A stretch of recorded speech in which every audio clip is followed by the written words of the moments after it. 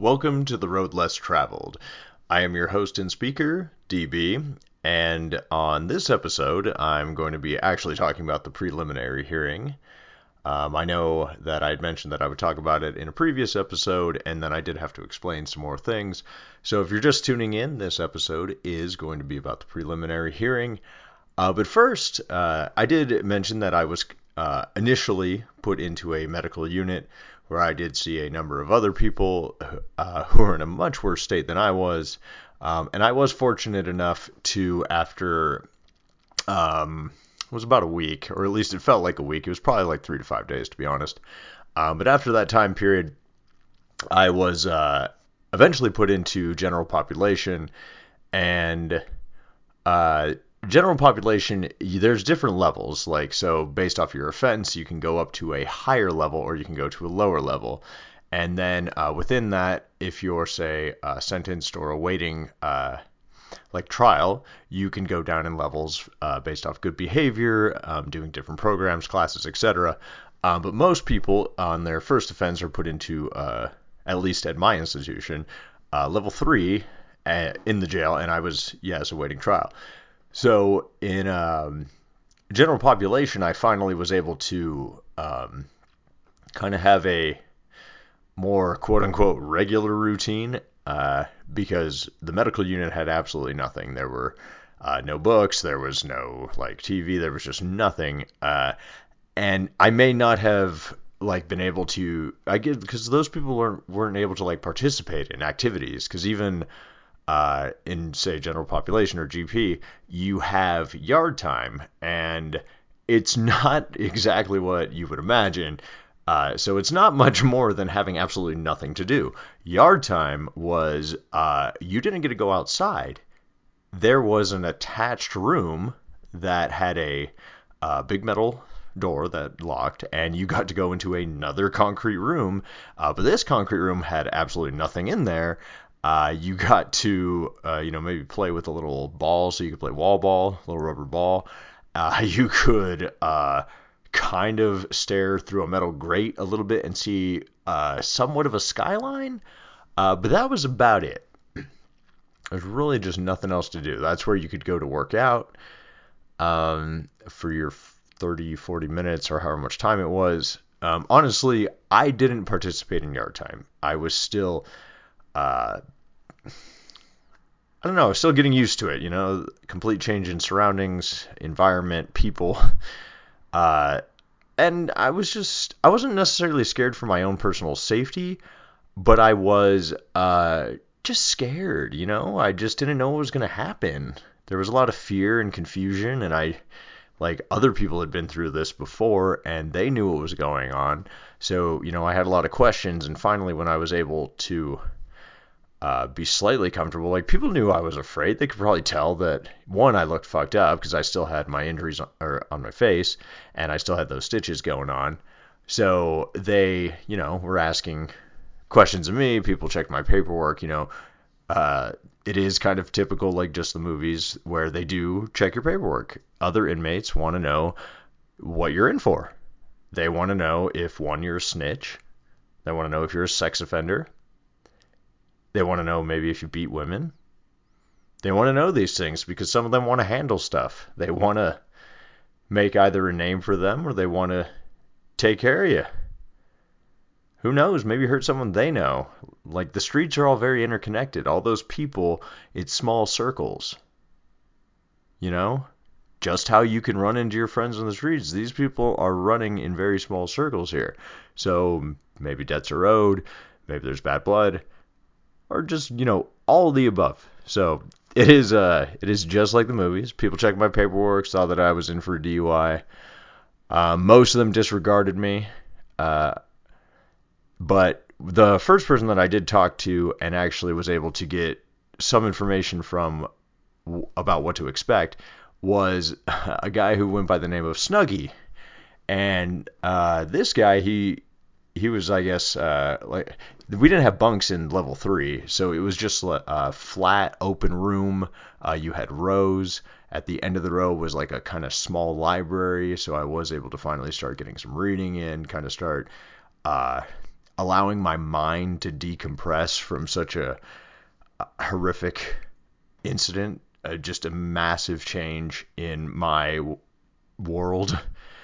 And so Snuggie was able to explain, like, hey, you're going to go finally be presented before a judge, and you're going to say if you're guilty or not guilty. And he's like, you always say not guilty, even if you are. And that's because it's going to allow your lawyer time to prepare your defense. And he explained that doesn't necessarily mean that you're trying to plead your actual innocence.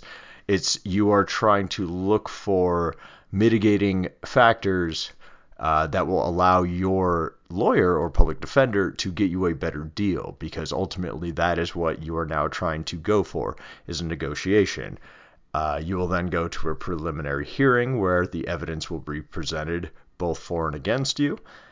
That will allow you to receive your discovery. Your discovery is all the information that your public defender has.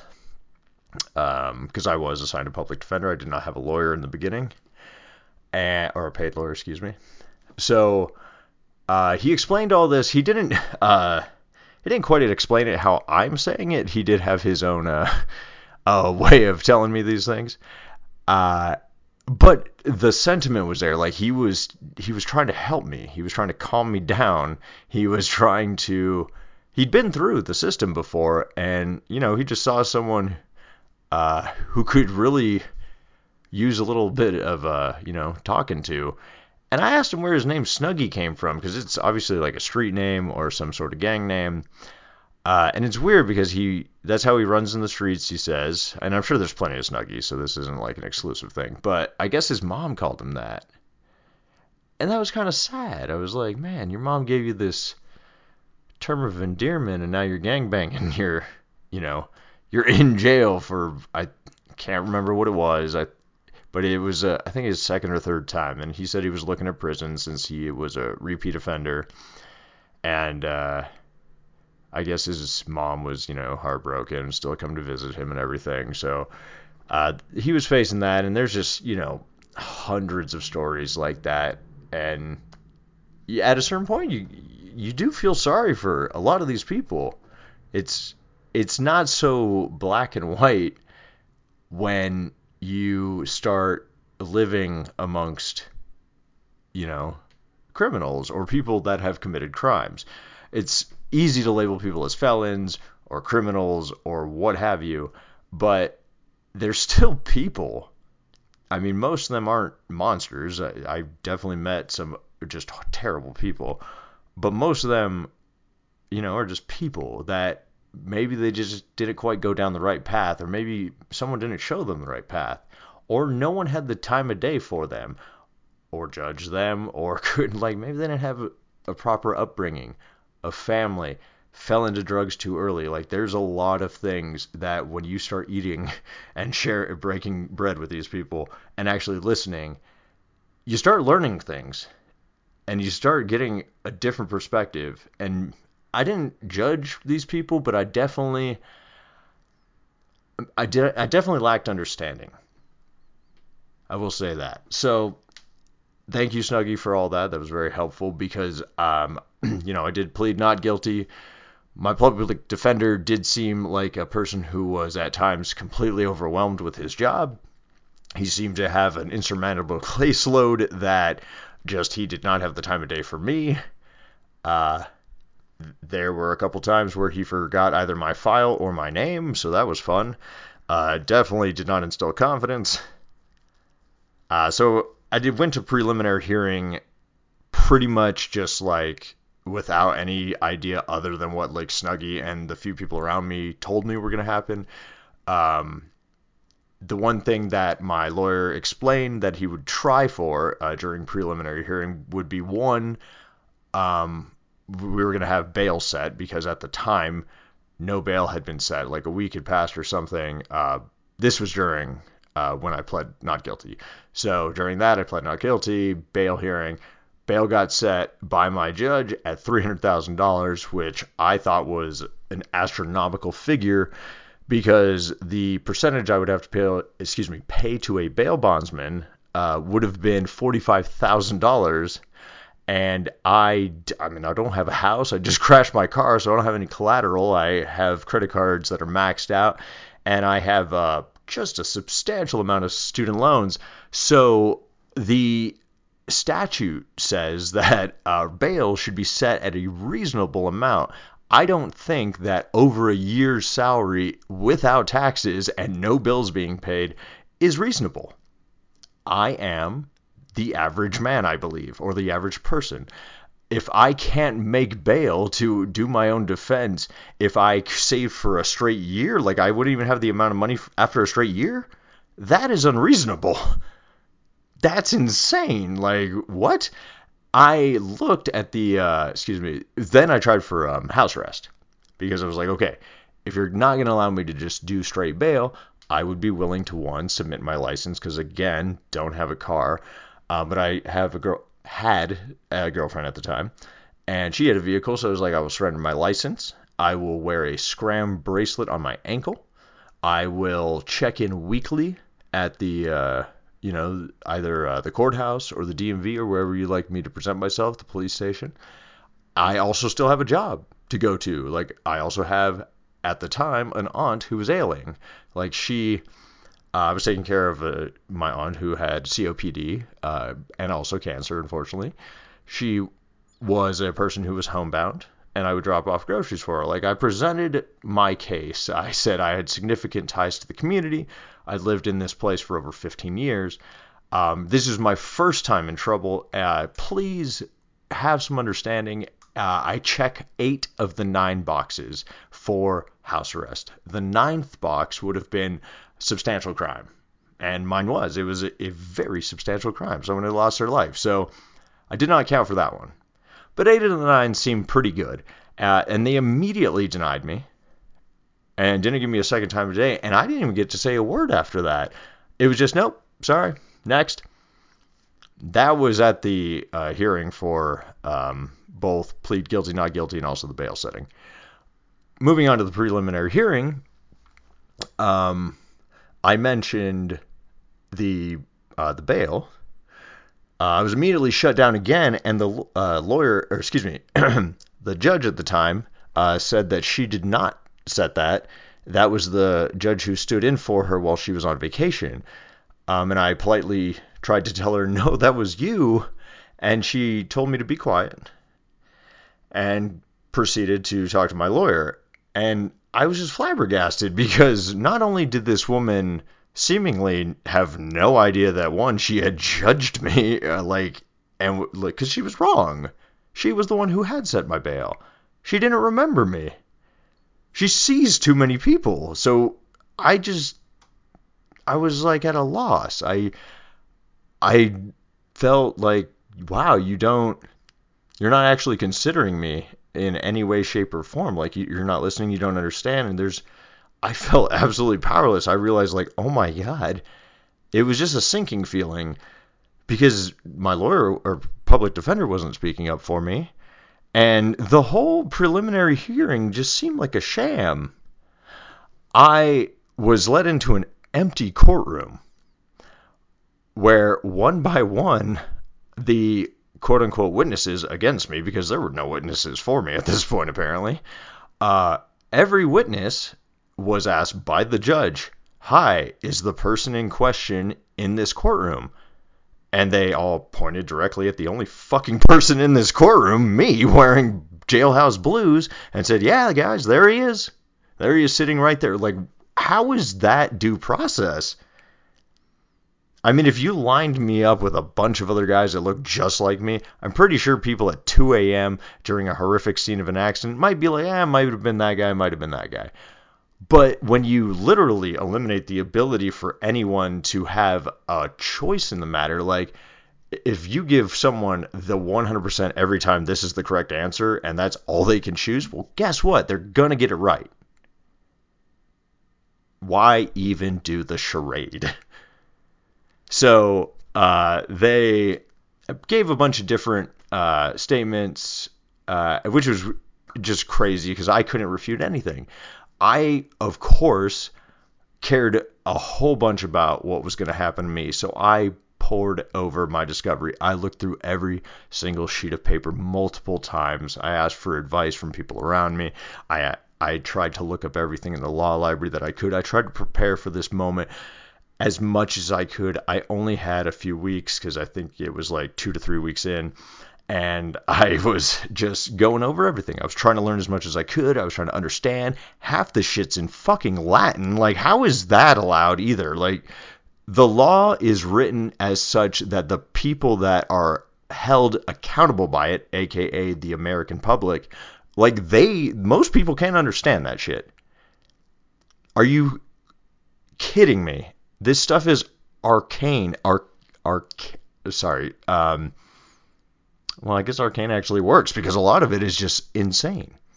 It's strangely worded. It's so up to interpretation, too. Beyond that, beyond the Latin, it's also up to interpretation. We're still quibbling over things that were written hundreds of years ago. We didn't have the answers then. We don't have the answers now. That's why things are shades of gray. There are alternatives, and I do think a lot of this stuff needs to be retooled, but that is a discussion for a different time. So, anyway, the charade continues because I have gone over the witness statements in depth, and the witness statements are starting to change, which I do remember from my psychology college classes that most eyewitness accounts are completely unreliable. Facts, quote unquote, change over time because memory fades. Things that were so traumatically ingrained in your memory fade very quickly because the mind needs to cope. Little details alter, small things change. Things soften over time. And it's remarkable within a few weeks' time what people can change. So none of that mattered, though. None of that mattered. I am 100% guilty because I tried to bring up those things like little points, and my public defender was like, listen, none of that matters. And the biggest thing working against me was, one, obviously I'd done it, so I was fully accepting of that.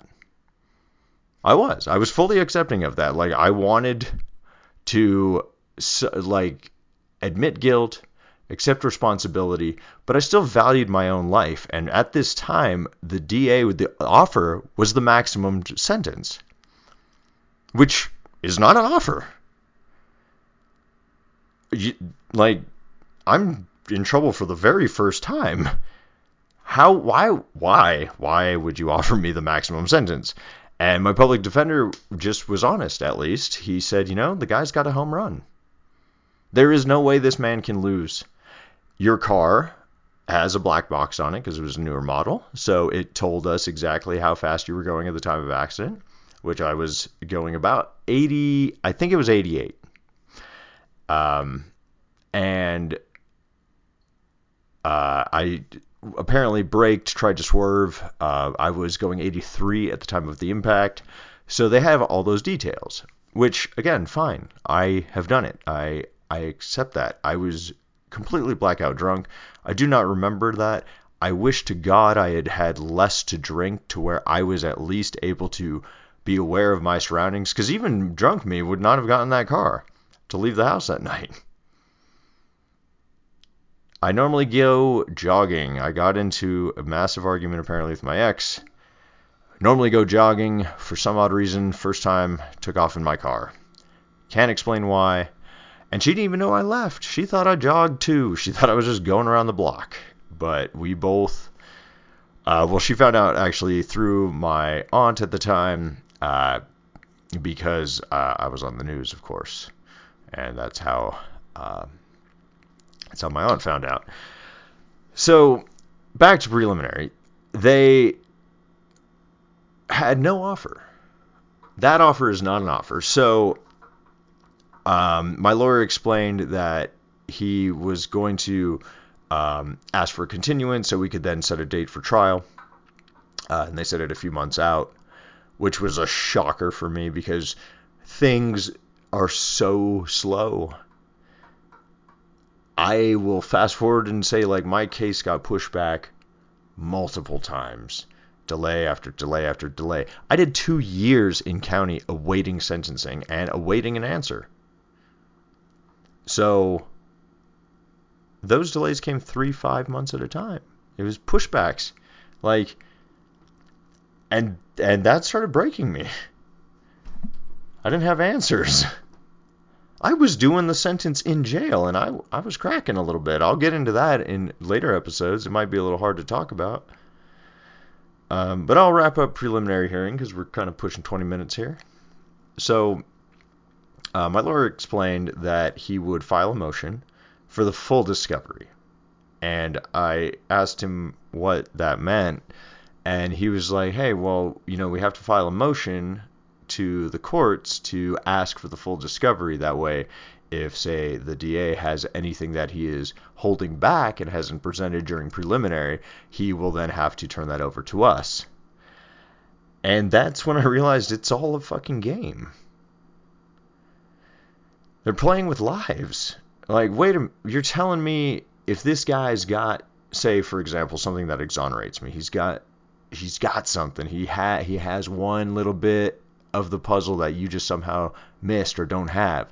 If he has that, and we don't file for discovery or the full discovery, you're telling me he can hold on to that and withhold it in order to win a case. And my public defender wouldn't give me a clear answer on that. He didn't want to say, yeah. He didn't want to say, like, hey, if the opposing side, or say even me, it's not, I mean, like the public defender, I am a guilty client. So obviously he's not going to turn over stuff, for example, that would hurt me, right? But the other side plays the same way. So if they have something that helps you, they're not going to turn that over either. That's just logic, and that's just how it works. So there are going to be times, there are going to be cases and instances where someone who doesn't belong in prison is going to be put there because the other side is either malicious, not doing the right thing, or on the other token, someone's not doing their job enough or effectively. They're not fully prepared, so their inadequacy is hurting someone and putting them in prison.